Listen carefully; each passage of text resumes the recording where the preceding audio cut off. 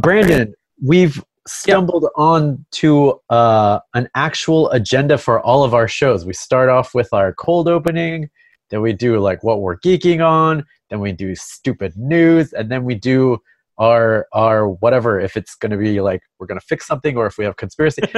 We after this is 78, 79, after 70 All right. some 70 some umpty squat episodes, we finally have a fucking format for our show. You know, How does that make you feel? How does that make you feel, Brandon? it's that old podcasting chestnut. After 79, you'll hit your stride and figure out what you're doing. So I'm not surprised. And if you don't mind me, I'm going to just take a step back and just take a little stretch and a bend because I think I earned it. I have some camera news, Brandon Chalmers. Holy shit! Yes. Wait, hang on. Jamie Noguchi Yeah. coming in from Sky High Chopper 5. Sky Jamie High. Noguchi with the hot camera chat. Jamie Noguchi, man on the street, man in the field, man in my heart, man in between the sheets. Jamie Noguchi, tell me about that hot camera talk. So you know how we've been talking about how Sony and Canon and Panasonic have come out with software for their cameras to interface them with your computer like a webcam? Ad nauseum. Yes. I found out why Olympus ain't doing it. I found out why. I found out why, Brandon. I found out why. Okay. Uh, Yeah. They're going out of business. Well, they are selling their camera division to a liquidation company. Oh. So there's a. Are you familiar with the Sony Vaio, now Vaio brand? Yes. Yeah. So when Sony was trying to make computers, they were wildly successful. No. So they sold off that branch of their business to a Japanese firm, Right. and that firm continued to sell Vios under the name Vaio, just selling cheap ass parts and shit computers that just kind of shat all over the brand. The company that took over for Sony Vaio is the same company that Olympus is selling their interchangeable camera division to. So the speculation, there are a couple of people who are of a couple of minds of it, that they're going for a quick sale and they're going to sell it off to another company, like maybe they're going to consolidate with Panasonic. Good money is that they're just going to run it into the ground and Olympus is going to be no more. God damn it. So a while ago, I remember I saw a report that said that Micro Four Thirds is dead.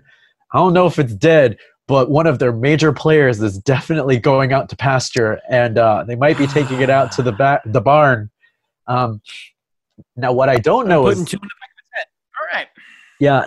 Now, what I don't know is what this means for lens prices, because if there are a bunch of companies, if there are a bunch of camera stores that are trying to, pump and dump all their Olympus stock, you may be able to get your dream lens for a good discount. Jamie, here's the problem. Now here's a couple problems.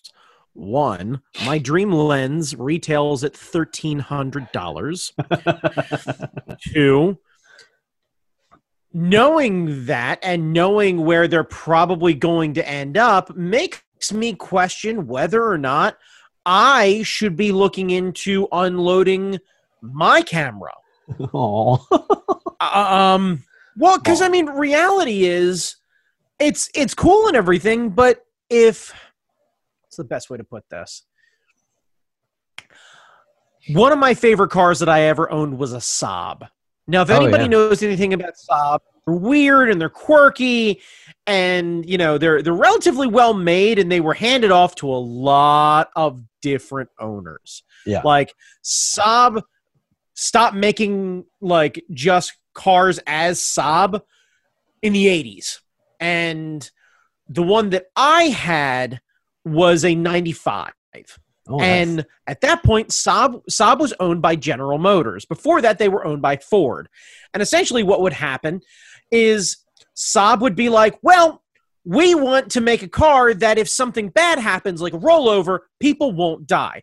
And GM's like, okay, but we want you to share a platform with our existing sedans or our existing hatchbacks and build off of this to save money. And Saab's like, okay, fam. So what Saab did was take all that, then cut half of it off, spend twice as much to make it stronger to meet Saab's standards, and then sell it for relatively the same price, basically negating all the profit that GM would end up making with it. Ugh. Also, they didn't sell that well. Yeah. So, is this cool? Yeah. Is it real good looking and everything? Yeah, it's a fucking sexy camera. Yeah. However, I've been eyeing the Pen F, which is like the top of the line. You remember the little EP5 that I used to have? yeah. They make a sexy version of that, and I've been eyeing that one, and I was like, oh, maybe the Of version course they 2 do. is going to come See, out. The version 2 is not going to come out anymore. Now, here's the thing, Jamie.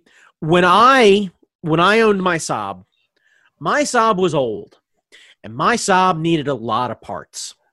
And I did some nefarious shit to be able to get those deep discount parts. Okay?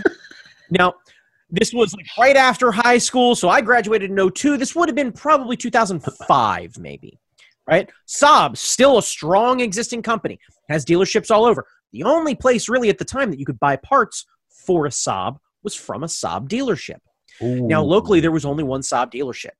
So, Saab set the price. I was basically, much like Apple, paying the Saab tax. Oh, no. I went and I picked a gas station that was near my house that had a garage attached to it that no one was working out of. And I took the name of that gas station garage, and I would call them as if I was the mechanic from that garage and tell them that the customer is cheap and I want to be able to pay cash. And I would use their name to go up and pick up parts on discount just for my Saab so that I could fix my car in front of my dad's house at a discount. Because I ended up having something that was pretty, but ultimately way too expensive for its own good. And had to find nefarious workarounds to pay the same price that if I actually had bought a GM, I would have ended up paying for. Yeah. But fuck you guys, a fuel filter should not cost $700. Sorry, fuel pump, but god damn it, shouldn't cost that much. Like I shouldn't have to. Jamie, you understand? I had to rip the back seats out, right, and be able to fucking no, not that way. No, I want to put them back. Goddamn, I need the car. You understand? I bought this car fucking nefariously in the first place, where I only paid $100 for the car, right? Like, you gotta understand, Jamie. I gotta make this shit last. All right, man, that's why I got my EP5 for like $80 from fucking Thailand. Go on eBay. See, but I'm sketchy that way, but also I don't trust the internet.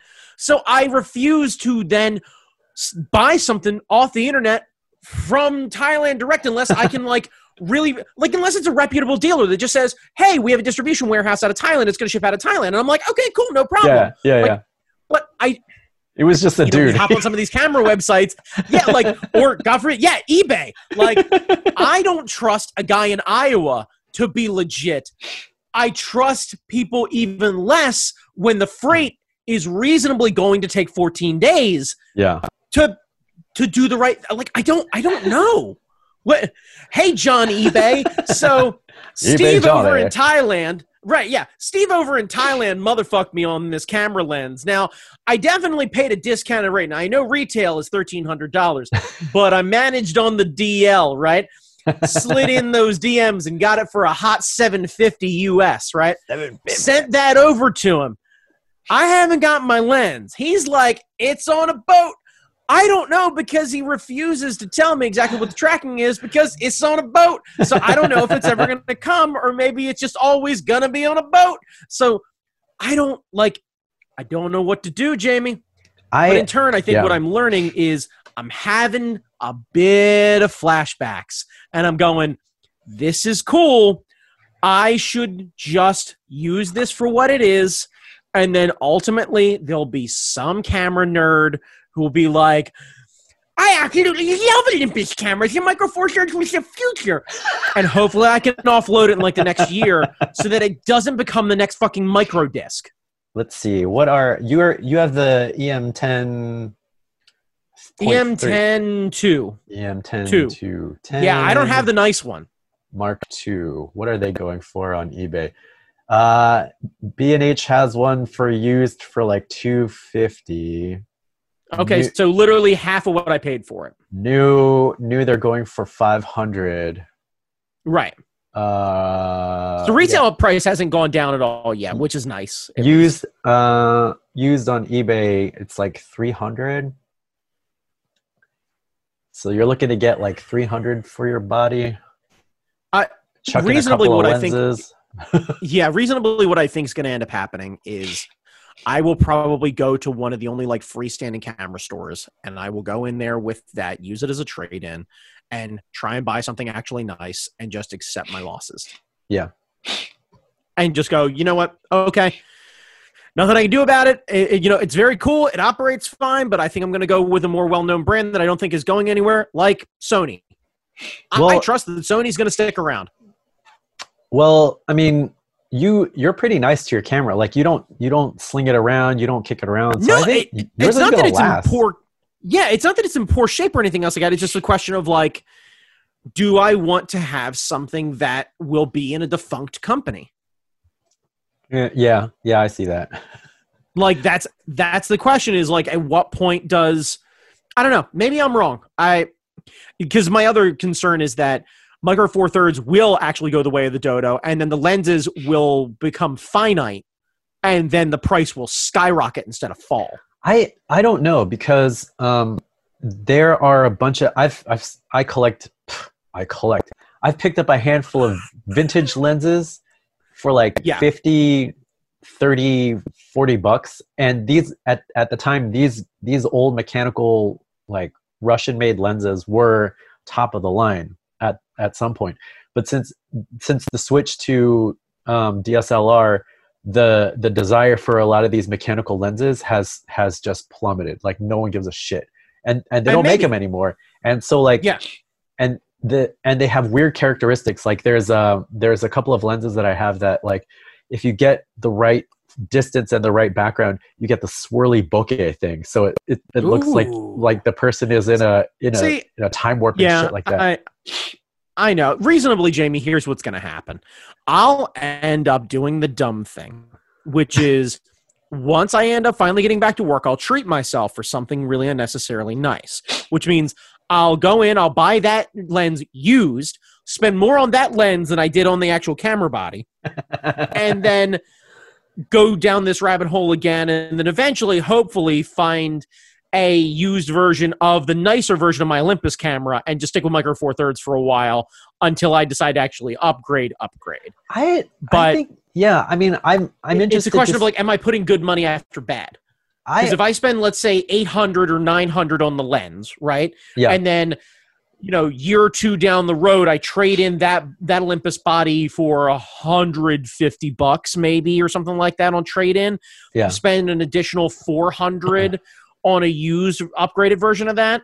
I'm now, I'm at like $1,500 plus that. I'm at like $2,000 out of pocket just for that lens, that body, and the other body, not counting all the other lenses that I have. So like, I think it's a question of like, am I in too deep to Micro Four Thirds now to pull the chute and be like, all right, I'm out. So you like that 50 mil length. The one that I have right now, it's a 25 millimeter, so Micro Four Thirds equivalent Nifty 50. Yeah. Which is this one, which is like my go-to lens with its little thing. And this is a Lumix G. Blah, blah, blah, blah, blah. Yeah. 0.25. Yeah. And it's just a fixed lens. And it's gorgeous. If anyone's curious, Panasonic model H025. You can hop on Amazon or B&H and all sorts of stuff like that, and you can pick them up on the cheap all day, every day, sub $100. Yeah. And it is my favorite lens. It's fixed. It forces me to get up off my ass and really get moving, but it snaps great photos every time. It's my favorite street photography lens because it makes me work for it, and I don't have to think about it. It's just focus and hit, focus and hit, focus and hit, just all day long. Yeah, just all day long. So I don't have to like play around with it so much. And if I want to play with the manual focus, I can. I've got my focus set up that way where it'll like I can switch it up like any other camera. But if I want to just take quick pop photos, I can do so all day long. What I'd like to have would be that long distance job so that I can do that at a distance. So this way I don't have to get up on everybody and I can really take proper like street photography things. See, that's the thing about the Micro Four Thirds system is that those telephotos, any other system, they're going to be way more expensive. Like if you I know that. Yeah, if you switch to the Sony lenses, they're a lot more expensive, like a G Master or any like even some of the weird manual ones that they sell. Fuji's the same problem, like the lenses are going to be more expensive. So like if you stick with Micro Four Thirds, like that 70 to 200 that I was walking around the mall that one time with, right? That was like, those are normally like 12K plus, and I picked that one up for like $3 used from Japan. So like, I think honestly, I think you're going to get more bang for your buck if you stick with the system. That's what I'm thinking. That's what I'm thinking is just like, until I start taking it more seriously, I need to just accept that the system that I got is good. Yeah. I got it for the same reasons that I wanted it for in the first place. I wanted the small body size. I wanted the lighter weight. I didn't want to have to be hauling around these huge body cameras. Yeah. And I think if I can get the relatively the same capability in a much smaller package, you know, we'll see. But Sony or Fuji would be similar in terms of small bodies because Sony has all those small ass bodies and stuff. Yeah. The lenses get a little bit crazy, but you know, and then the Fujifilm ones, they are all APS-C, so it's always a crop sensor for the Fujifilms. And apparently their autofocus is really good and their video capability is really good. So you could use a Fuji for your webcam. Well, thank goodness I was worried. Yeah. But I know you don't give a shit about video, so at this point now, no. So I mean, I would stick with it just because of the variety of weird lenses that you can find that you can adapt to it. I don't know, man. I mean, I don't know. No, I get it. Any hoozle. So, Brandon, hit me with the welcome.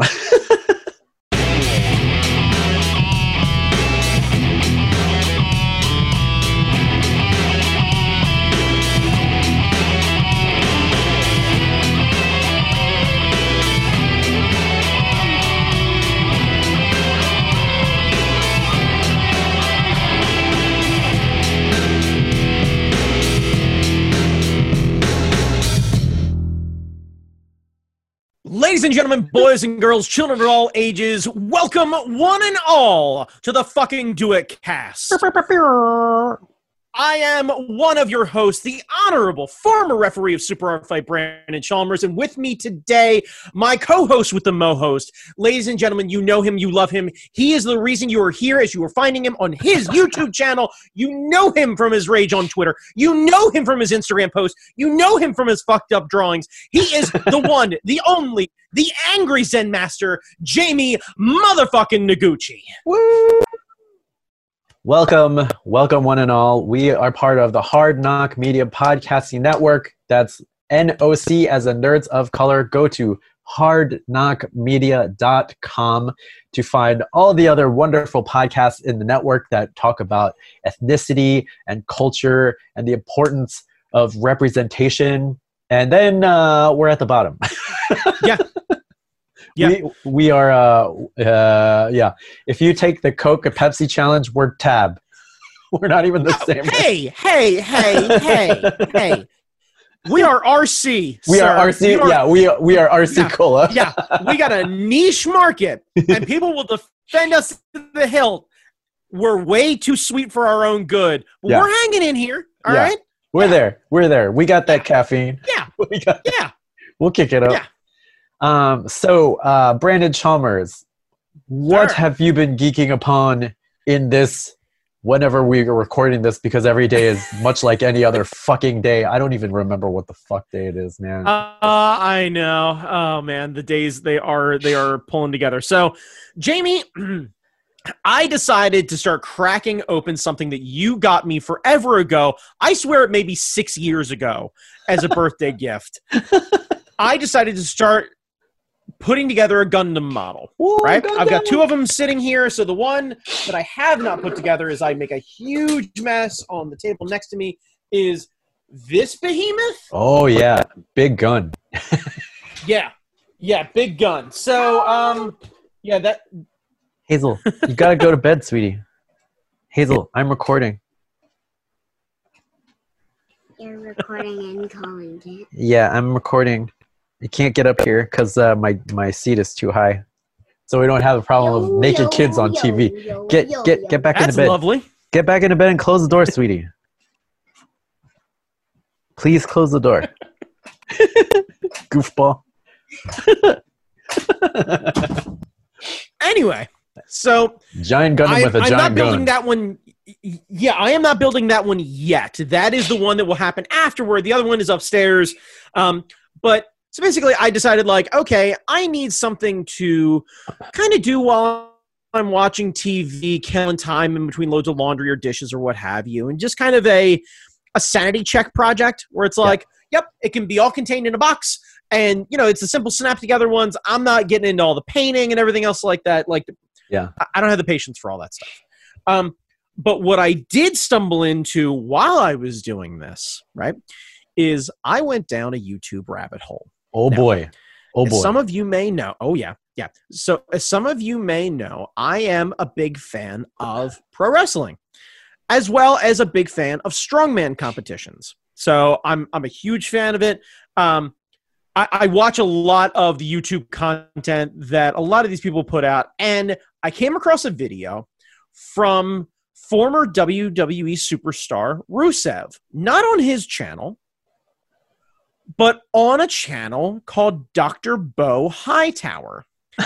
And what Dr. Bo does is he does chiropractic adjustments. Yeah, using hammers. Yes, literally taking like cane pieces or metal chisels and taking framing hammers and adjusting your bones back in after he's done the neck pops and the whole nine. And the dude's pretty thick, but like he is, and he's got this whole thing where like he looks for like knots in muscle tendon and will basically squeeze and force them out. And he does not give a fuck about your pain. Like that is essentially, like I can't imagine what the release form is that he gets to record these top tier athletes, MMA fighters, strongmen, former WWE superstars, current WWE superstars, as his wife Lana was also part of a different video where he basically just beats on you and then squeezes the pain out of you, and you do your best not to curse and ruin his explicit content tab. So I didn't realize Rusev got released. He was in that. He did. He was in that whole thing, but to my understanding, he let that happen. They bought out his contract. Rusev has been doing Twitch streaming like nonstop.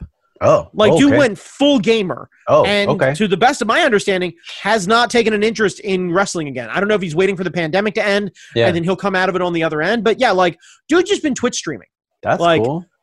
Yeah, Instagram live, Twitch streaming, just basically hanging out, put on his YouTube channel, and has been basically just doing the social media thing, kind of nonstop. Hell, that's awesome. Yeah, I know. That's pretty cool. Yeah. Like just digging into it. I would love to see him with a crossover with the Up Up Down Down guys, and then like, Bang. What's his name? Kenny Omega. Kenny Omega. like big like video game crossover when conventions happen again, because they did a whole thing. I think they did a whole thing with the Young Bucks and Omega and at PAX, I believe. At PAX, yeah. Austin Yeah. Creed came out and they did a whole thing. I would love to see Rusev get into the mix in that, and that would be hysterical. I 100% can see something like that happen in the future, but Jamie, what I was geeking out about was as I was watching, like as I was building Gundam models, I was also watching him watching this doctor basically torture the shit out of pro athletes and hearing him take guys like professional strongman Robert Oberos, who is 6'7", 415, and watching him basically take hammer and chisel to the back of his neck and just suddenly give him all this mobility and then like popping and shuffling and moving things around, all sorts of stuff. Yeah. Oh yeah. I'm watching this guy just basically like at one point with a different superstar, Bobby Lashley, basically like stand on a table, basically wrap this guy's shoulder up, lift, and you just hear the whole thing just go cronk and just basically move. And all of a sudden, Bobby just goes, I can move my arm again. It was like, what the fuck? Oh, Bobby. Right. Yeah. And there it is. That's what kept me watching, because I'm like, God damn it. All of these athletes take so much punishment. Yeah. And basically the guy's like, well, you start to put on this much muscle. He's like, and your bones start to shift the way they move to compensate for the muscle. And then injuries just start to heal over. He's like, and you end up getting like all this tissue that's messed up. And bear in mind, I am very skeptical of chiropractic medicine. Because I've seen it where it gets downright dangerous, where people are like taking, kids 3-4 years old to get adjustments. And I'm like, fuck all of that. But I'm firmly of the mind that, like, if you can go to a chiropractor as someone in your 20s, 30s, 40s, 50s and on, and basically go there once every few months, get an adjustment, have some exercises taught to you to try and keep your stuff straightened out, rock and roll. I don't even care if it's a placebo effect. Good on you. Like, makes me feel better. I'm good with it. Hand me the sugar pill. Let me go to work. I'm good. So, yeah, watching this totally set me down like what I can only describe as a 50 Shades of Grey torture porn style sort of thing, where I just hear pro athletes explain their injuries, and then this guy basically like just start pinching things and hearing them just shout motherfucker and all sorts of, yeah. So, damn you. Yeah, so if anyone's interested, by the way, I have no tolerance for anything like a Dr. Pimple Popper. So, but I'm aware of how hypocritical it is that I can watch hours of Dr. Bo Hightower just popping the crap out of people. Hey, Seuss. Oh, but I can't actually get down with the Pimple Popper. My boy is a little needy right now. Welcome in the third chair, Seuss. Seuss Chalmers. Yeah. So. That's great. Anyhoozle, so Jay Minaguchi, what have you been geeking out about this week? So this is going to be a long rant. I can't help it because Jesus Christ, motherfucker. Goddamn. So, Adobe, a couple weeks ago, new version of Adobe, they release new versions because that's part of their subscription thing.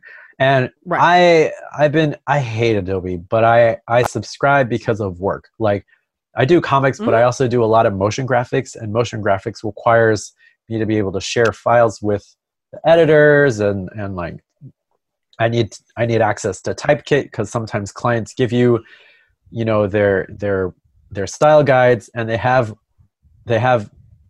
fonts listed, but they don't give you that font. So Typekit has access to all of these fonts. I can just look it up.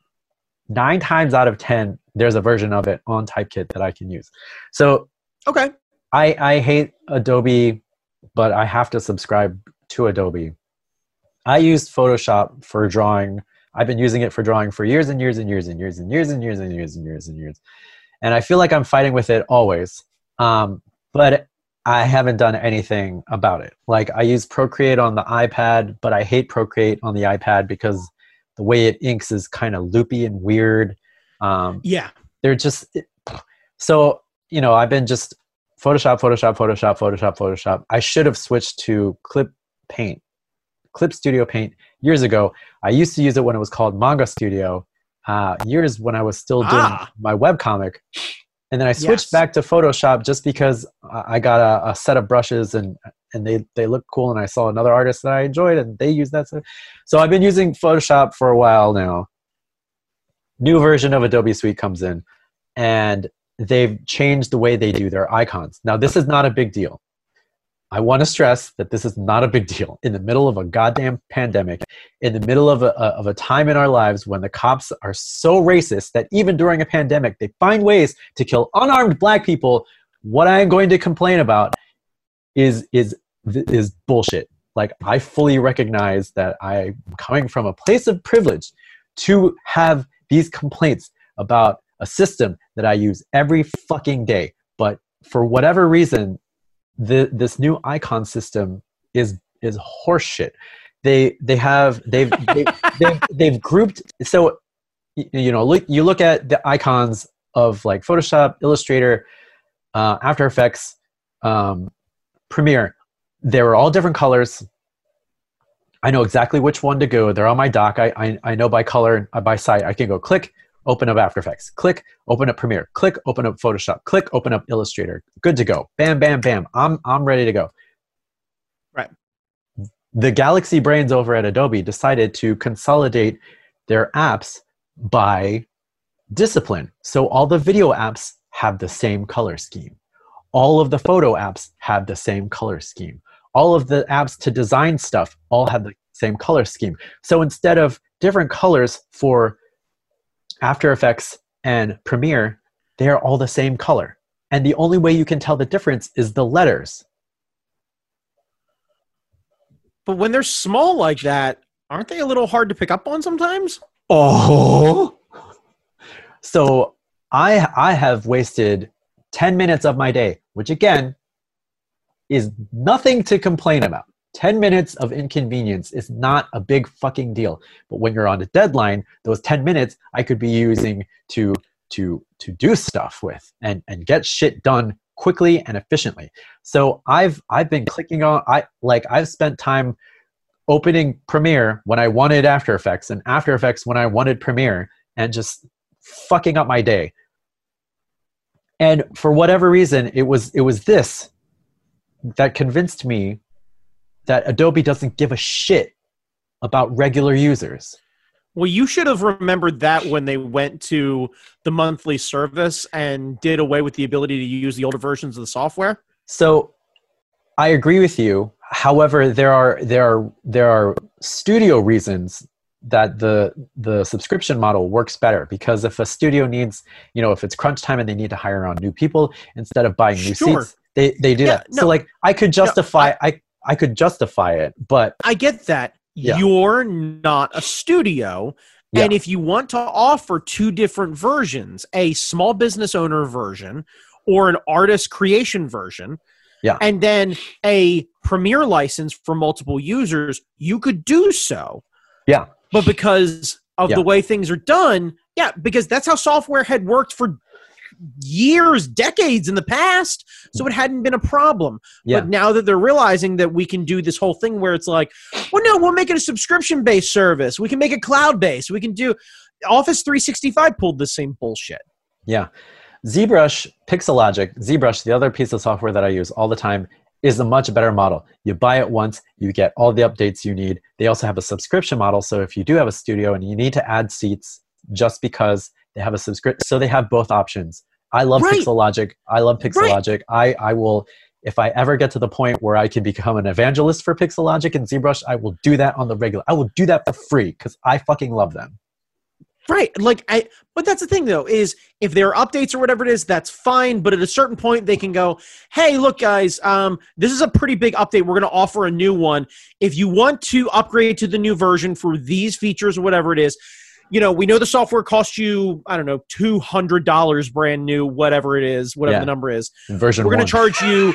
We're going to charge you, let's say, $35 for this update that's going to have these following things. If you want to opt into it, instant. When and just require it, and then once you get like 3 versions up or whatever it is, you basically bundle them together and you say, hey, this version at this price costs this much. And if you want it now, okay, you pay it now. And if you want it later, you pay it later and what have you. Like, yeah. But ultimately, that's the idea, is the people who are going to want the new stuff are going to pay for the new stuff. Don't make it exorbitant and people will fucking buy it. Yeah. You don't need to cash grab and dig into everybody. And also, fuck Adobe for their predatory ass ads, because they tried that bullshit where they're like, oh, hey, you can get the Premiere Studio or whatever it is, and you can get all of the, access to all the subscription base, yada, yada, yada, at a discounted rate for the first 3 months or whatever it is. They don't tell you in the fine print that they require you to sign up for a year up front and pay for the whole thing up front.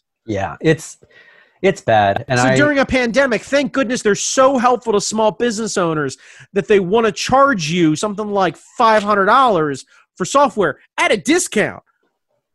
And fuck off with your shit. I should have known better. And I guess it's been inertia, but when these stupid icons came out, and I don't know what the fuck it was about them, but I was like, this is impeding my workflow. It is making using your products a horrible experience. Also, fix Media Encoder. I have never been able to launch Media Encoder on the first try and have it work ever. I always have to open it like 5 more fucking times. And if you see me on Twitter, I've when I'm about to use Media Encoder, because I will say, is this today that Media Encoder is going to encode my goddamn motherfucking media? The answer is no. Today is not that day. And I don't know if it's an Adobe problem or if it's a Mac problem, because Apple can go fuck itself as well. Like, I'm pissed about everything. So, by the way, I guarantee you there are probably a lot of artists who watch your shit who are like, fucking preach, fucking preach. So I said, fuck you, I'm going to get Clip Studio Paint.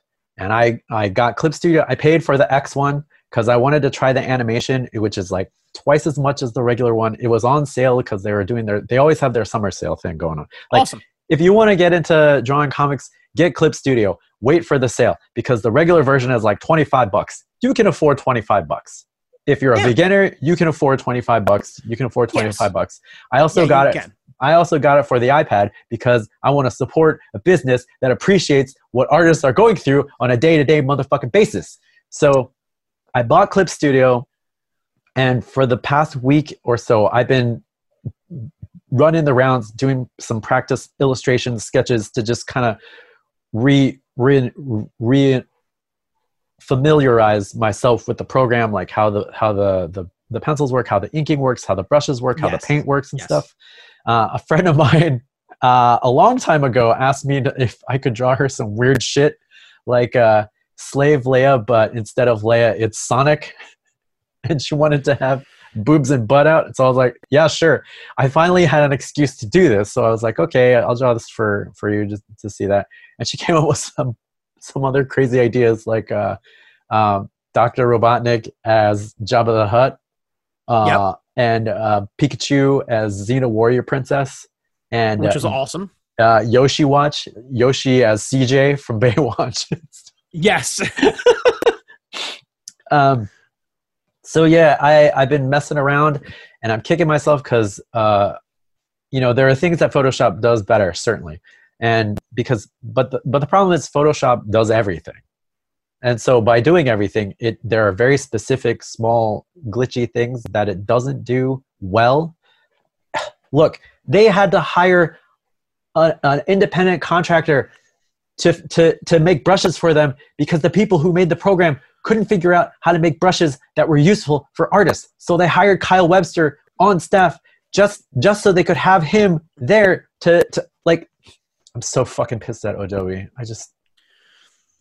So what you're saying is that Photoshop is a jack of all trades, master of none? I'm still probably going to be coloring book 2 in Photoshop just because I'm much faster in coloring, like comic coloring. Like that's never been a problem for me. The problem is when it comes to inking and layouts, and like there are no rulers in Photoshop. Clip Studio has perspective rulers. Clip Studio has French curves. Clip Studio has all these other different funky curves and stuff that you can do all these layouts and shit. Like, Clips is terrible at text. So that's a big ding. So if you're doing your comic in Clip Studio, just know the text is going to look like shit. But there's a lot of other great stuff that Clip can do that Photoshop doesn't care about. Photoshop doesn't give a shit about, because Photoshop is about photos. And if you want to edit your photos in Photoshop, congratulations, you are using the program properly. If you want to draw things in Photoshop, what are you doing? Why wouldn't you be wait, hang on. Why wouldn't you be editing your photos in Lightroom? You can edit them in Lightroom too. Lightroom is like the easy version. Photoshop is the advanced version of photo editing. Oh. Okay, whatever. Fuck off with your like. Because you know what? Like, no, it's because that's the way they think about Photoshop. That is the way they think about Photoshop. Because if they thought about Photoshop as an artist tool, there would be tools within Photoshop that I wouldn't have to go and buy third-party bullshit. Like, in order to get a perspective ruler, I had to buy this weird fucking thing that like works. I don't know. So if Photoshop was a digital painting tool, it would act like a digital painting tool instead of a trundled up fucking photo editing thing that is more powerful than Lightroom, but also less useful than Lightroom, because Lightroom just does it. Like, you can save your presets, you can save your settings, you can apply all of that to a whole batch of photos. To do that in Photoshop, you have to record all of your actions and then sync it to a thing and then bring in your photo and hit that action and hope that it works and pray that it works. So they need to split it off. If they're considering Photoshop to be an art tool, they need to make a separate standalone fucking art tool and actually talk to fucking artists that use their shit on a daily goddamn motherfucking basis. So yeah. So I have every opinions. every time that you start tweeting about Adobe, you are adding Adobe, right? I have. You really should, just every time. Like, either until they block you or until they respond. Like, one or the other. What I don't understand, and what I don't understand, and maybe it's because of the hardware that I'm using, because I'm using a MacBook Pro from like 2015, and so like maybe Adobe Suite is supposed to be optimized for like the latest and greatest. But motherfucker, I have Clip Studio Paint on a computer that's 5 years old, and it does everything that I want it to. The gouache brush works like gouache. I have perspective rulers. I have circles that work. I have patterns. I've got like 3D mannequins that I can stick in and trace over. Just motherfucker. Oh, and get this.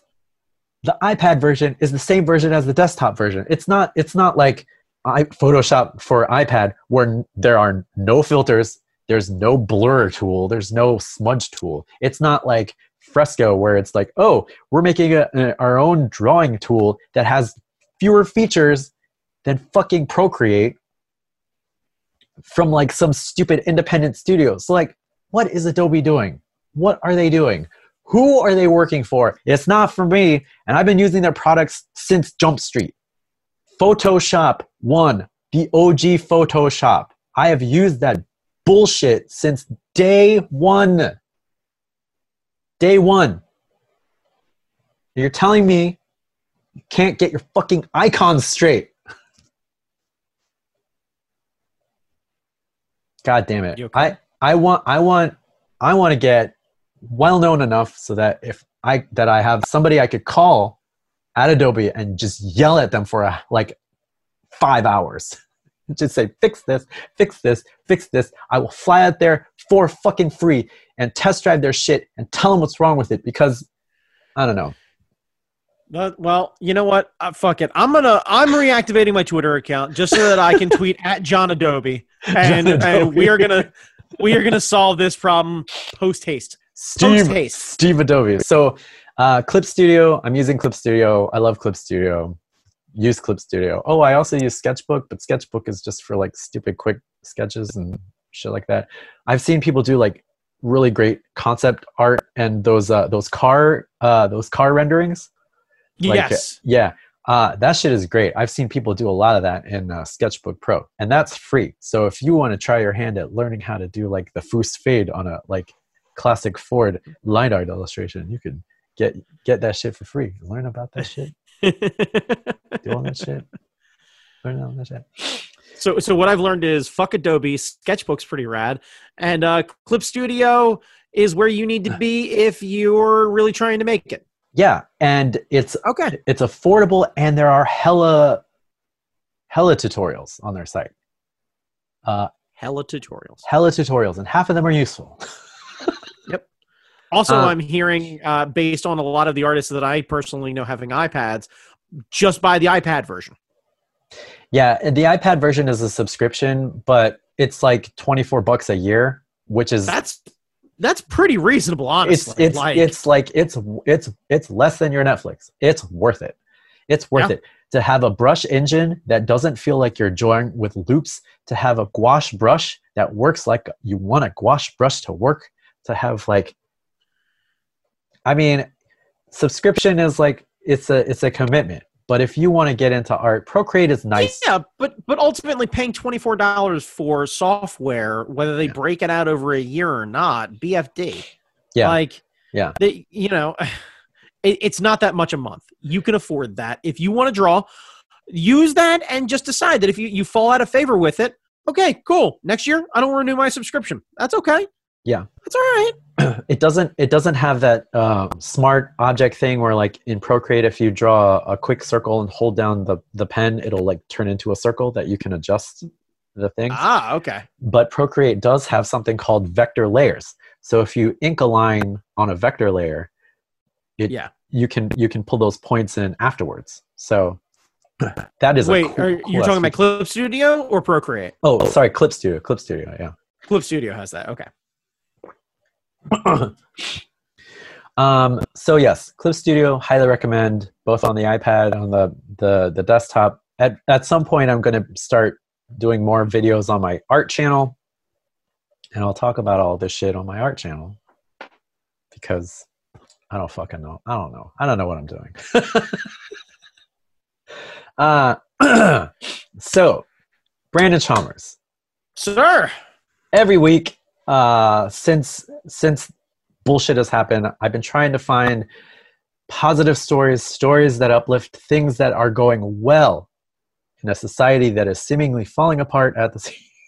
Yeah. So I have a list of laws that are going to go into effect tomorrow in the great state of Virginia. So to preface this, for years and years and years, Virginia has been like a red state, like red as red. And then over the past couple of years, because of Northern Virginia, it's been slowly being pulled purple. Like it was a surprise when Virginia went to Obama, but now and their districts were gerrymandered like hell. So like the state Senate, the state House, solid Republican. But over the years, they've been chipping away. And now Virginia is true blue. They got a Democratic governor, House and Senate. And these are some of the laws that are going into effect in our southern neighbor tomorrow. Well, we record this on Tuesday, so by the time this gets uploaded, these will have happened. But okay, all right. We have a list here. We have a list. Gun control, universal background checks. Wow. Red flag laws to temporarily take guns away from people deemed to be dangerous to themselves or others. Seems reasonable. 1 handgun a month law reinstated. I'm not sure what that one is. I'm assuming maybe you can only buy 1 handgun a month. That sounds right. I'm assuming that if you are a retailer or whatever it is, I'm sure there are other forms to get around that or whatever it is. But I'm assuming based on that, given my very limited understanding, as a private citizen, you're probably limited to purchase 1 a month.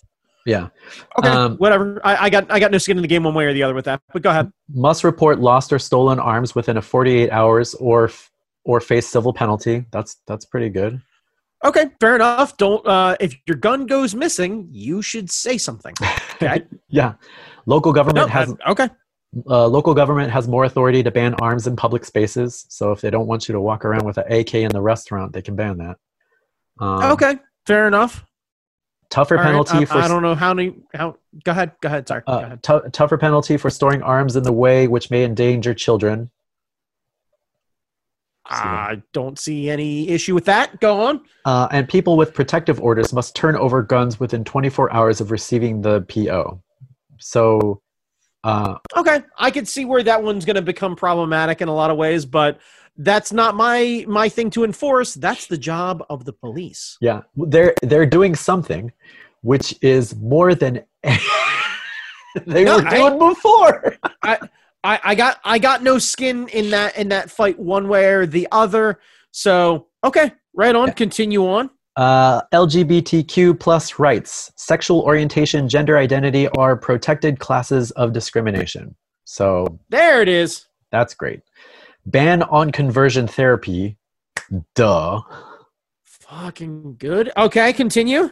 Easier to change name and gender on birth certificate, which is great for the trans community. That's awesome. And great for those of us who want to change our last names to Power. Brandon Power. I think you mean Maximilian Power. Maximilian Power. Why, hello. That's Max. right. Yep. My confirmation name is Turbo. I'll be Brandon Turbo Max Power. VADOE, I think that's the Department of Education, must implement policies for treatment of trans students. So that's awesome. That's fucking awesome. Okay, cool. I don't know any part of that one way or the other, so I'm unclear how that affects what or anything else like that. So yeah. I'm going to assume that's a positive thing, but I don't know one way or the other to speak confidently. Yeah. Medical. Women seeking abortion no longer required to wait 24 hours, get an ultrasound, or receive counseling. And that was one of those laws that was put in place to make abortion more inconvenient and harder to get because you had to sit there and this was the best. Yep. By the way, sidebar: the Supreme Court struck down Louisiana's abortion law, which required clinics to have people on staff with admitting privileges at local hospitals, basically shutting down like Planned Parenthood because that's not what they do. Fucking Jesus Christ. Marijuana decriminalized, $25 civil penalty for possession. So that means there was some confusion on that, like if that meant for like current cases or past cases. So your records get sealed. They don't get expunged, but they get sealed. So like if you have previous convictions, they get sealed and stuff. Full legalization of medical marijuana. Okay. And insulin capped at $50 for 1 month supply. So that prevents the pharmaceutical industry price gouging. Price gouging. Fucking finally. God forbid we don't gouge diabetics. This country wants you to die. Like they just America is a death cult. This country. I ironically, speaking as an overweight guy myself, the survival of the fittest is not actually true. It's just survival. Yeah, it's just survival. Yeah, it's survival. TM. Survive. Just make it. Just fucking make it. Yeah. We're not going to help you. Fuck you. All right, let's go to voting and licensing. Okay. Driver's licenses cannot be suspended for non-payment of fines. I don't know what that. Okay. Yeah, I don't know enough about that one way or the other, but okay. Yeah. Photo ID no longer required to vote. So you and I live in Maryland. We don't need a voter ID. Yeah, we don't need an ID to vote, which is great. You no longer need an excuse to vote absentee. You just request an absentee ballot. Before you had to come up with like a letter from your mom or your principal or your legal guardian or the doctor's office. Like, all right. So they're making it easier to vote by mail, which is great. In a fucking pandemic, every state should be doing this. You fucking idiots. Citizenship no longer required for in-state tuition. So that's great for like DACA dreamers and stuff. Well, yeah. Also, people here on working visas and stuff like that who want to further their education while they're on working visas. Yeah, awesome. Good with that. Easier for localities to remove Confederate monuments. because why do we have statues of losers around our country? What the fuck is that about? Oh, it's about culture, not no, fuck you. They lost bad. We beat the shit out of them. So go fuck yourself with that. And take your fucking loser flag down, you fuck. Virginia used to be lousy with Confederate flags. Finally, we got the used to be? Yeah, used to be. Now they're coming. Used to be. Okay. They're coming. Used to be. Finally, we've All got right. minimum wage stuff. May 2021, it'll increase to $9.50. July 1st, 2022, $11. 2023 we'll get $12. 2025 we'll get $13.50, and then 2026 we get $15 an hour. I think Maryland is at 15. I think no, I don't believe they're there yet. I maybe, think they're on a plan similar to that. Yeah, so it's a step up increase. I mean, I don't know if it's going to be enough, but it's something, because like, no, it's a step in the right direction, and fortunately and unfortunately, incrementally is the only way that sort of thing is going to get passed. And I don't know if it's going to be enough to actually help everybody out or not. Yeah, because like I know there's a inflation bunch is of going to arguments. Yeah, inflation's going to go up, but I don't think it's going to go up that dramatically. But I think the question is going to be about, can small businesses take that sort of hit and what have you? I don't know. I assume that we'll all kind of pay a little bit more for things, and that'll be what it is. But that all comes back to, that also all comes back to people putting more money into small businesses and back into their local economy as opposed to ordering things off of Amazon. Yeah. So if when this thing passes, or if you have local shops, local restaurants, local this and that you're able to get carry out from, that you're able to pick up groceries from, and you have the ability to do it, and you're financially capable of doing so, and you're willing to put on your masks and go there, I would suggest doing so. Like, that's the only way that people like that are going to be able to afford paying some of these people more. I really hope that a lot of these businesses are paying people well over minimum wage anyway right now. But, it's one of those realities of, things are hard. Things are hard for a lot of people. So I'm excited about the increases and the thought process of where that is. I don't know enough about local Virginian economy and politics and businesses and what have you to be able to confidently speak one way or the other in that sense. But I assume the idea of a rising tide raising all ships applies to an economy. I hope so. So I fucking hope so. I'd like to believe so. So maybe instead of us complaining about a $15 minimum wage, maybe we just, I don't know, go beat Jeff Bezos with a stick and see how much money falls out of him. God, it's worked well for piñatas. Yeah. So, like all of the, I don't know. I would like to think that if I was ever to acquire that much wealth, and if I looked around, you wouldn't. I saw shit happening, I would like to think that I would do something about it. Yeah, but I don't know. Here's the thing. You wouldn't acquire that kind of wealth, Jamie, because you're an ethical person and you wouldn't be able to stand for that sort of thing. So therefore, you would never make that much money. Yeah. So you'd never actually be there. Now, you could be incredibly, ridiculously, Gates level financially well off, and you'd still be giving it back to a bunch of people because you're not that guy. So, and like I've said before, at the very least, Jeff Bezos has a lot of us paying for Prime, myself included, and they have a video channel. The very least they could be doing is using their exorbitant wealth to entertain the rest of us by having people compete for large amounts of cash. Fuck it. Let's really start digging into this whole thing. Yeah. Like, I let's start spending money the dumb way. Start giving away money the dumb way. Do you want a dumb story? Do you want a dumb story that we can laugh at somebody? Jesus Christ, do I need a dumb story right now? Yeah, because fucking Supreme Court about something else. So let's continue. So the still angry from earlier. So the Open Maryland guy, there was a guy who organized a bunch of people in Maryland, state of Maryland, open up Maryland, because you don't have to worry about the coronavirus. You don't have to worry about a mask. You just open up the state. We need to get our economy going. Guess who got COVID? Yeah. He opened up his lungs and he let the COVID come in.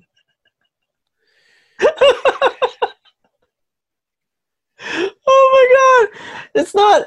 It doesn't care. It doesn't care if you're a true blue-blooded American or whatever. It doesn't care if you want to like get a whole bunch of money. It doesn't care.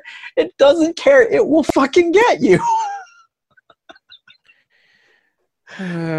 So yeah, and the worst part is like, well, they asked him if he would do like contact tracing and like help determine where he picked it up and all this stuff, and he was like, nah, fuck it. So it's just Seuss, give it a rest, buddy. Seuss is also like, what the fuck is that about? Boy. I know. Jamie, in a less local version and a more national version, you did hear about the dumbness of Sammy Hagar, right? Oh no! What did Panama do? What did Panama? What? Was he running with the devil? Sam, in a way, or at least he's trying to, because Sammy Hagar wants to reopen the economy, and he's ready to get this thing going. So, he did an interview on May 8th with Rolling Stone, and he's since walked back comments about it, but basically he said, quote, "We have to save the world and this country from this economic thing that's going to kill more people in the long run. I'd rather see everyone go back to work. If some of us have to sacrifice on that, okay." God damn it, Sammy. Now, he's since walked it back. Rock and roll is about fighting the power, fighting the man, not trying to hold up the man and his capitalism. Rock and roll is anti-establishment. It is not supposed to be working for the establishment. Yeah, he's and he's walked it back since then, saying, I did this interview a month and a half ago, and things change. Let's see, yada yada yada yada yada. Stupid a month and a half ago. Quote. So when I was asked if I'd be comfortable enough to get back on stage before a vaccine was out, I was cautiously optimistic. Turns out, Sammy Hagar. Here's the things we know about Sammy Hagar, right? Right? He can't drive 55. He's okay with some of us dying, and he needs it right now. He can't wait for tomorrow. It means everything right now. Right now. Hey, fuck your ass. Yeah. Right Jamie, go fucking Cabo Wabo is ready for us to get back. Yeah. You can die if you're kid right now, motherfucker. Like, I just... You're dead. Don't. Jesus Christ, I man. swear to God. Like, I never in my life thought that in the battle, in the epic, long-standing, multiple decades-long battle between Van Halen frontmen, that David Lee Roth would be the one who doesn't want us all to fucking die. Right, yeah. Look, David Lee Roth wants to party with people who are alive. Right. But Jamie, the guy who writes Jump is the more sound guy. Yeah. That does not surprise me somehow. That does not surprise me. Cause yeah. Anyway, so yes. Fuck you, Sammy. Fuck you. It was wrong a month and a half ago. It was wrong in May. You dumb fuck. Fuck you. Oh my God. Fuck you, Sammy. You know better. I love just the idea of him just looking at the bottom line numbers of Cabo Wabo Tequila and being like, we got to get back on stage, guys. Like, do you understand? I got a bass player to feed. Like, I got a bass player to feed. He plays acoustic, right? You know how much money Sammy Hagar ain't playing shit. He ain't playing nothing. He could have done a Zoom concert or a YouTube live or whatever. He did. Well, it's on YouTube. Well, there you go. And he looks, and the rest of the band looks so fucking tired. Like, they want no part of this. And all I can think is the rest of them have heard him. Like, sorry, I should retract. Their guitar player looked real pumped, but their drummer looked like he was checked out hard. Oh, man. And their bass player looked like he was playing the most I swear to God, he was sitting on a cooler. And not like a Yeti cooler, like an older Coleman cooler. Like, he had been there for a while. Yeah. It was like, God damn it, Sammy, we're in a pandemic. Like, I'm allowed to do two things. Be somewhere else that you're not and fish off of my pier, and you're fucking up both of those. Like, seriously.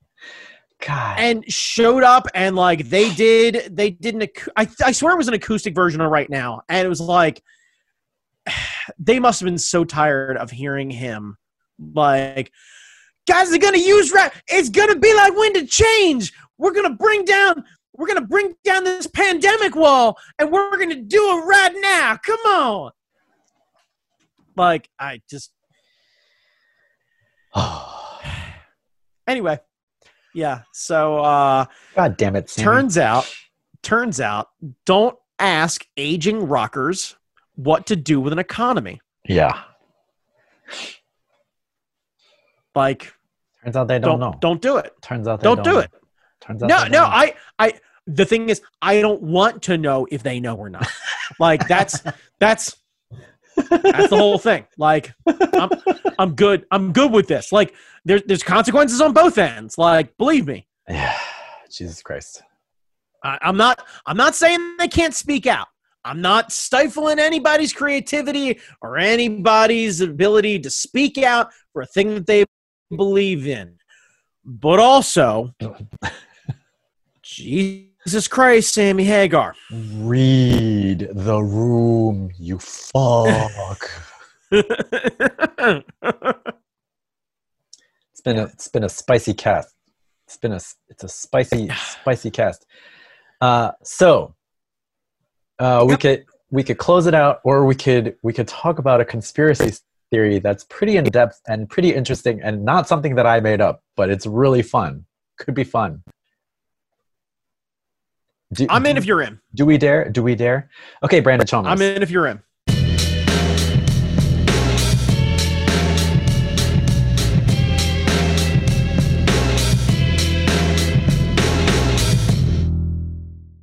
Yep, what you got? Lay it on me. This comes from Twitter, so I will link this whole thread from one Michael Harriot, who is a writer, and I think he's an historian, I'm not sure. But his conspiracy theory is that the Golden Girls were actually members of an organized crime syndicate.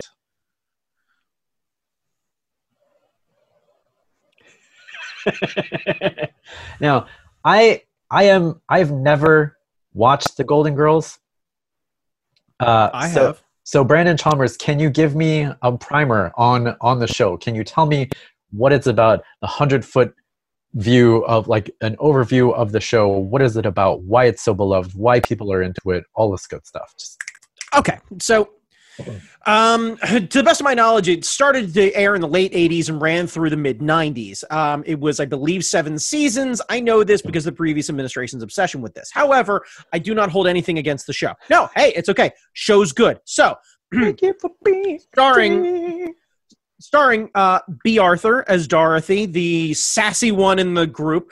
Her mom, Estelle Getty, who's actually younger than her, as Sophia, also starred in the Sylvester Stallone classic Stop or My Mom Will Shoot. Rue McClanahan, who is no longer with us, as the sultry and sexy Blanche Devereaux. And then Betty White, still alive, still kicking, America's sweetheart, Betty White, as Rose. Now, the idea is Rose is from, I'm testing my knowledge here, from St. Olaf, and weird, like, town in the middle of fucking nowhere. Yes. And the idea is St. she was Olaf, basically Minnesota. like, yeah. Minnesota. Thank you. Okay. All of this from memory, by the way. I don't have my Golden Girls notes up here, so I think I'm flying pretty high.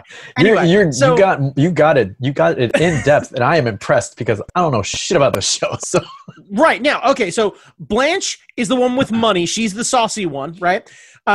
her husband ends up dying. She ends up actually owning the house. Rose is a friend, somehow ends up living with Blanche. Sophia, her husband cheats on her. She's got man troubles or whatever it is. She ends up living there, has her mom live there with her, basically. And the idea is these 4 women are living in Florida, near as I can tell, southern Florida. They are kind of combining their incomes and Social Security and whatnot to be able to survive together. And the idea is the camaraderie and their previous experience kind of clash together, but also they play off of each other in a very strong way to be able to create this very cohesive unit. What you end up getting is a lot of Betty White doing dumb jokes and a lot of B. Arthur doing really quippy humor. Sophia, played by Estelle Getty, being very fun and kind of playing off and singing in with one-liners. And then Blanche basically swinging in with multiple one-liners, but also taking the ire of B. Arthur. So it's a lot of quippy, back-and-forth, smart, sassy humor. And at the time, all predominantly for the 4 main cast members, all female, all elderly, or at least appearing to be more elderly than they actually are, was breaking demographics at the time. Now, I understand the idea of 4 old white ladies, not exactly setting the demographics on fire, but at the time, the idea of them trusting a sitcom to these women was definitely different and a bit groundbreaking. Yeah. Well written, a lot of fun. They dealt with things like poverty, like racism, like sexual harassment. They dealt with a lot of things, and usually the episodes would wrap up nicely, and occasionally they would wrap up around sharing a late night cheesecake together. And that was the idea. Is I want a near as I can tell, the cheesecake was kind of one of those, like, none of them really drank, but I'm convinced the cheesecake was like an allegory for power drinking. Yeah. Let's get our cheesecake on. Well, because it was always like one of them would like walk in the kitchen and the other one would just be sadly sitting by themselves in a well-lit kitchen, just slowly housing a cheesecake. And the other one would like grab a fork and then be like, so tell me about what's going on now. And then somebody goes, well, I was working and that man, I bent over and he pinched my bottom. And you're like, what? You pinched Betty White's ass, you asshole! How dare! And now B. Arthur is trying to coach up Betty White for being insecure and just accepting sexual harassment as part of the workplace because that's what she's experienced through her years of being in the workplace. And she doesn't want to lose a good job over this. And B. Arthur's like, fuck that noise. We'll support you. You don't have to take that shit. Stand up. And just tell him, this is not okay. This cannot happen again.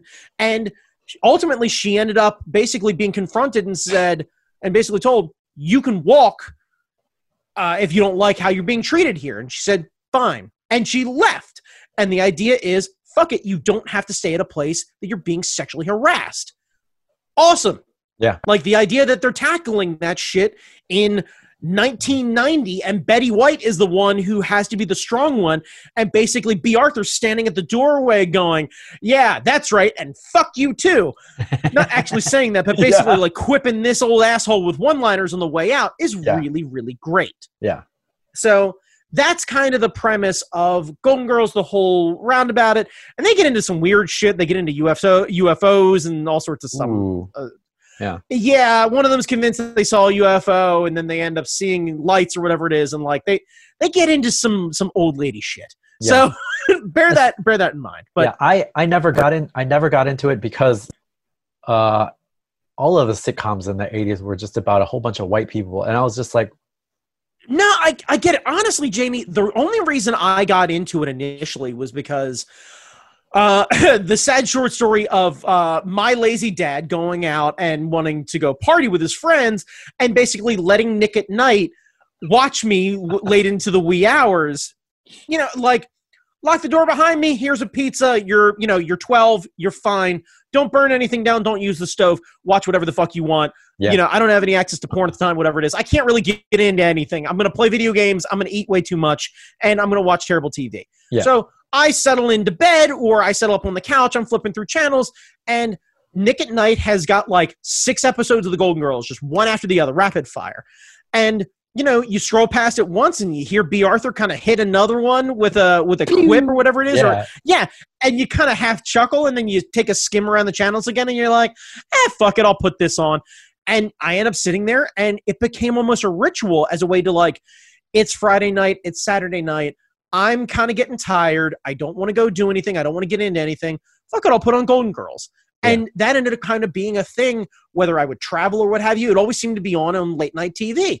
And because it's consistently kind of funny and rather clean, and I can pick up on it whenever, and each episode is its own little like self-contained thing, cool. Like, it was an easy thing for me to digest. So that's why I ended up getting into it.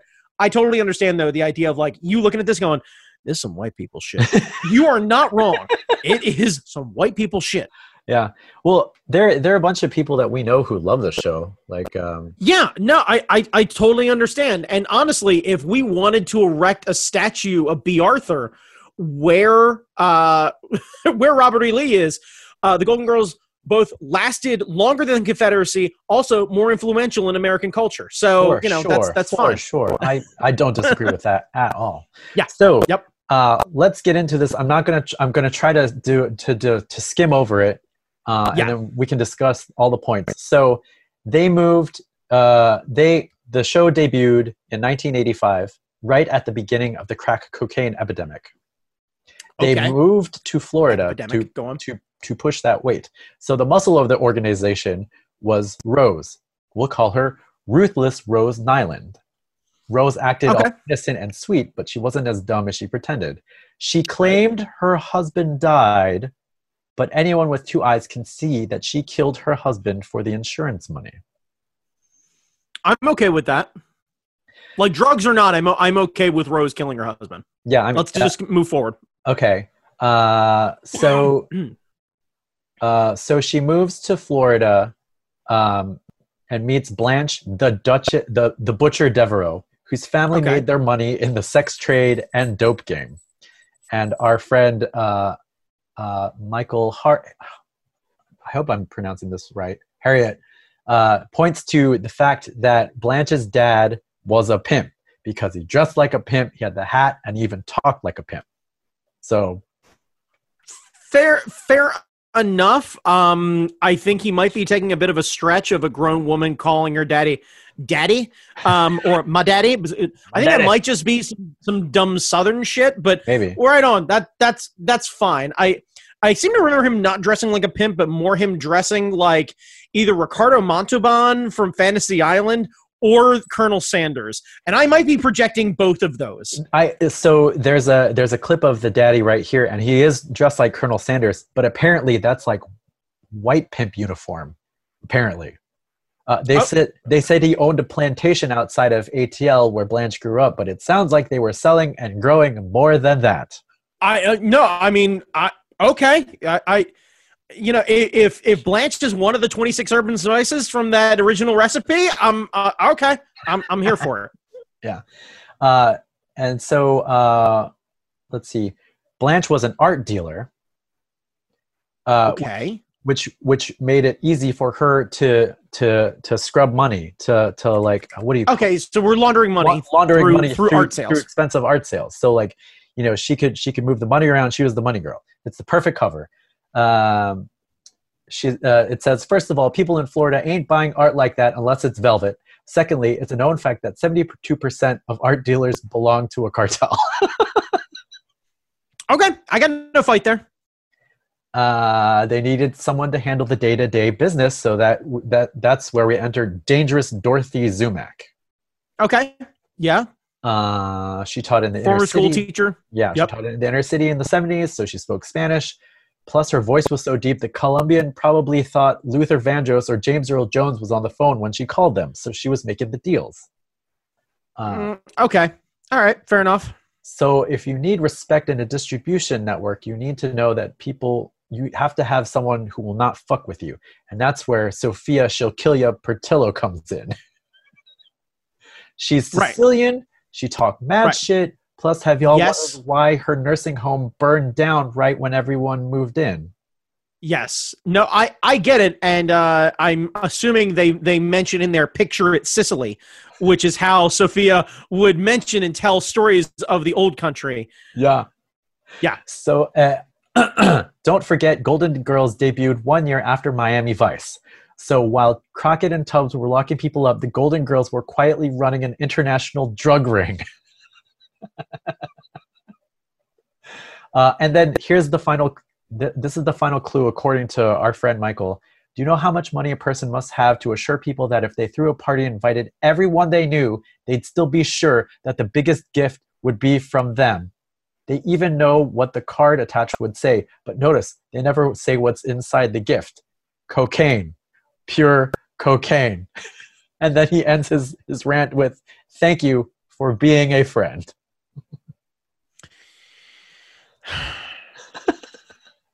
Now, I haven't seen the show, so this all sounds plausible to me, just with like the year it took place and the circumstances set up and like the whole the language stuff and like the art dealer.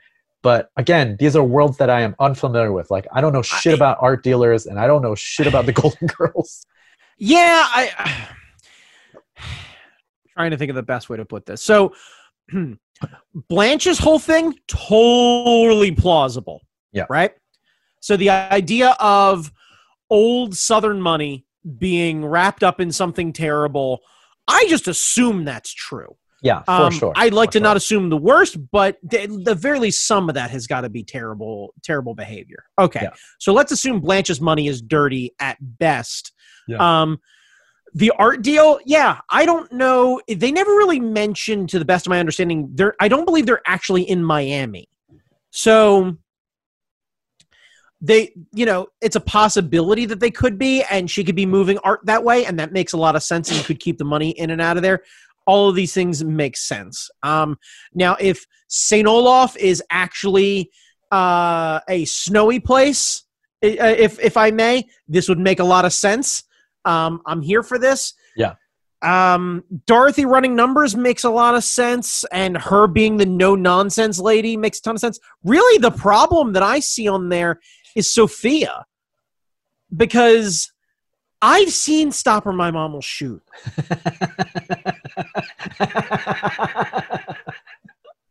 So you don't think she's the muscle? I don't think she's the muscle. No, I don't. If anything, I would argue that she is actually the brains behind it. Yeah. Like, it's the old adage back and forth with the two of them. You want to know how brutal Sophia is? She basically tells Dorothy, right? They're going through a time and a rough time and everything else like that, and she's like, through all the pain that I went through in having you, I wouldn't give it up for anything in the world. And I wouldn't give you up. And and her mom, like, she looks at her mom, she goes, "And I didn't disappoint you?" And she looks at her stone face and goes, "A little." And we're all just supposed to be like, "God damn, that's brutal." And that's the sort of shit you need to run a drug cartel. Yeah, she sounds like she would be the kingpin. And I think I think yeah, like, she would hire the muscle. Like, she wouldn't want to touch any of it. Well, no. The idea that the only one that she can trust is B. Arthur as her daughter to be the muscle, the support, the everything. Like, I'm talking like we're getting into a like it's a Sunny sort of Godfather vibe here. Like he's strong enough to lead, but not quite like even keeled enough to take charge of a situation. Yeah. So it's why every time something goes awry, Dorothy's there standing at the doorway, just like I talked about, where Rose is getting sexually harassed and Dorothy's there standing right there. Now, whether I don't see off to the side, she's got like a machete tucked into that little like, well, no, like that old lady sweater that they got going on, like the third grade teacher nanny sweater. Yeah, if she's got a blade tucked in there, where like the guy's like, "Fine, why don't you leave then?" Yes, respectfully, with severance pay. That's what you're going to do, and I'm going to throw myself out of this window over here.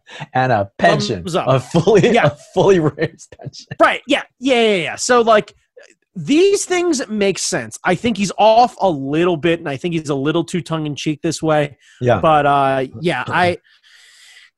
it not the most believable television thought process that I've ever heard. I would counter with the very short version of, you've heard the story about the Fresh Prince, right? Oh, that he's dead? Yeah, that he's actually dead the entire time, and he dies in that first fight in Philadelphia. Yeah. That total sense. Yeah. Because his mom only comes on holidays and all that stuff. Well, both of his parents only visit on holidays. Yeah, it's this very sad sort of wrapping everything up in half an hour and what have you. And so I totally could understand that. I've never watched the show.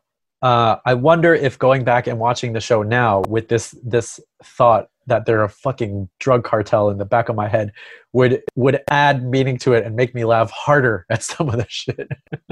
No, I don't think so. Honestly, like they never really reference it that way. I would literally, like, one of the drinking games that we used to have to the Golden Girls, right, was basically you get a bunch of people, and if you can get 4 people, it's the best, where essentially anytime one of them zings the other one, you take a drink. And the idea is you could get so fucked up just by having the 4 of them in the room, just fucking trading fucking paint back and forth. Yeah, that you could get fucking drunk, 4 people.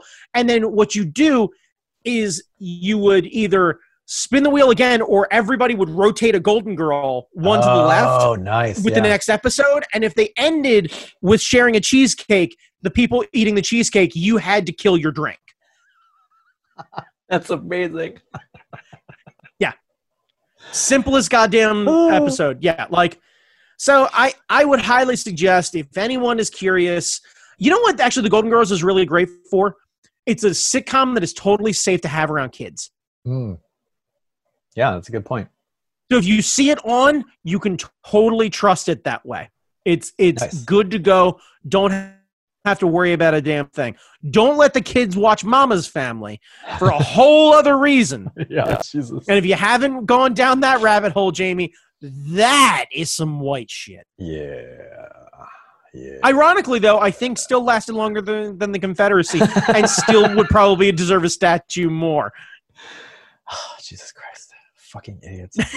Fucking lost. Like, why do you...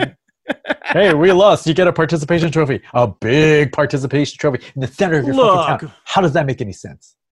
How does that make any sense? You lost. You fucking lost.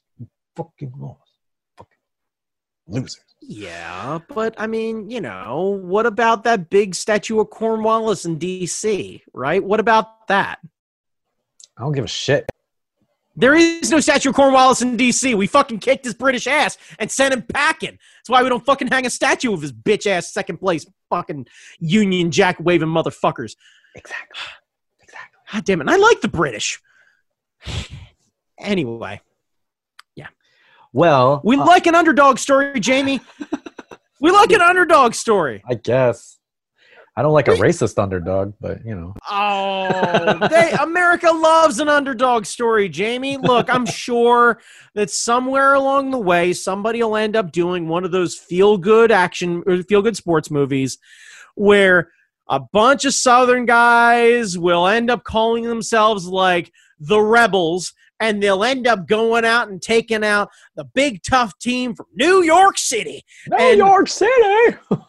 Yes, just like a fucking Pace Picante ad. Yeah. You know what? As I say it, I'm 100% convinced there's a goddamn movie about it right now out. Or a 100%. A script out there that's being shopped around. 100%. Yes. Those fucking Benioff and Weiss assholes were going to do a Confederacy thing for HBO. That was going to be a thing. Okay. Sure. Fucking. Anyway, so that's our conspiracy corner. Did you enjoy the funny TV conspiracy that I didn't have to explain Kamen Rider to you for? Yeah, the idea of me explaining a television show to you ad nauseum was a nice change of pace. Yeah. Yeah, not bad. Weird as hell. You're not wrong there. Yeah. I can't really buy into it too much. I don't think it has, has a whole lot of legs, but I'm here for the concept. Yeah. I'll link to it in the show Anytime- notes. You can read it so everyone can read it and you can check it out and all that kind of stuff. Because I just skimmed it, so there might be more information.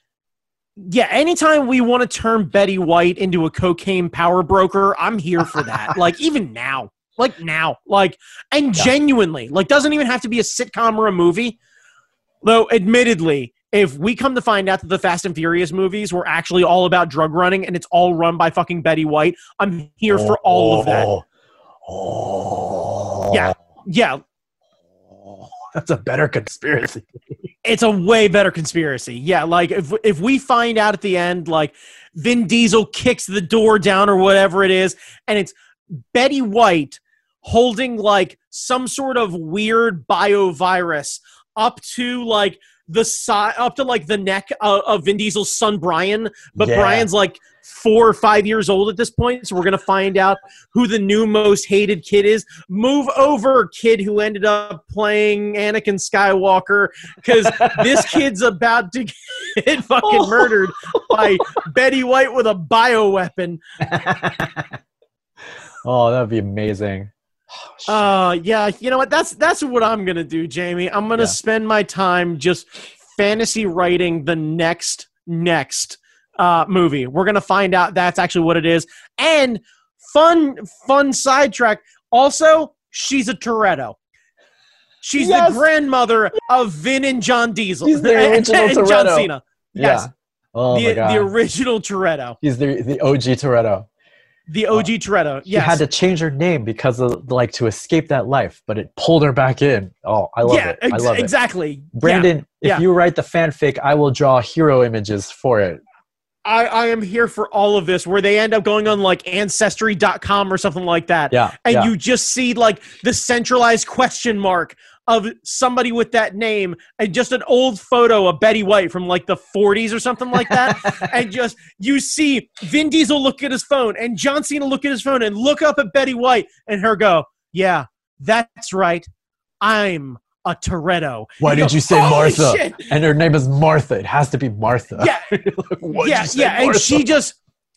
And she just looks at the two of them and is like, family, and then injects the kid and throws him out of a fucking plane.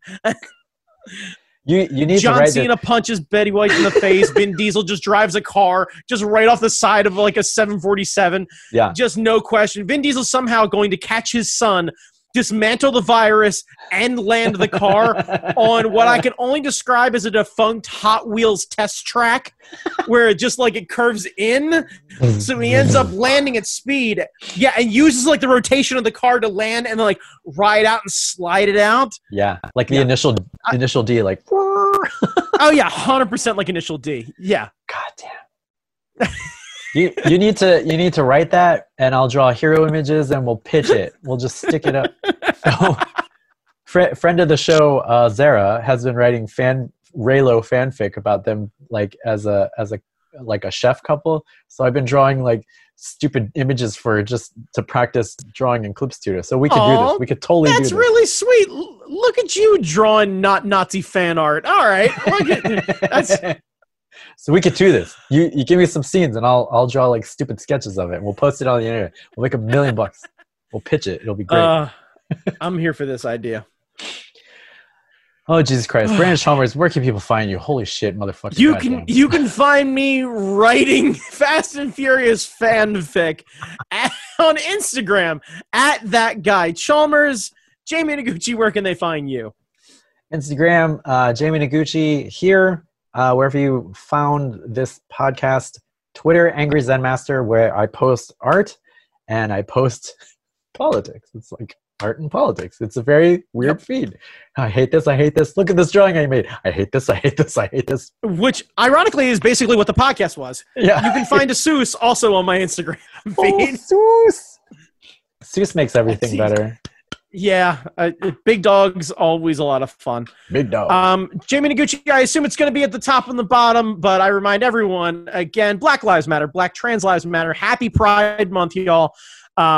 make sure to go out and support. And please, as a reminder to you, please do your research before you buy merchandise from retailers supporting things, and make sure that they are legitimate and not just trying to grab for a bit of a cash grab given what's popular. Seriously, support small business. Try and go to Etsy. Try and at least do your due diligence. If you're going to support a large company, make sure that you know what they stand for.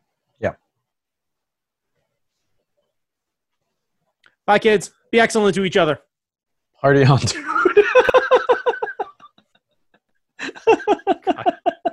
They're making a new movie. Why is it you and... I have to do it. Yeah, I know, but like you can't end it. Like I can't do that, and then you go and do some whiter shit than I've done all show. Like, I wish I knew a Pat Boone tune to like fucking hum so that I could try and make... Boom boom. Oh God, I forgot he did that shit. Yep. Please end this. Oh yeah. All right, God. We're done. When we pull out the Pat Boone, when Pat Boone comes out, that's it. We're done. It's done. All right, it's done. It's done.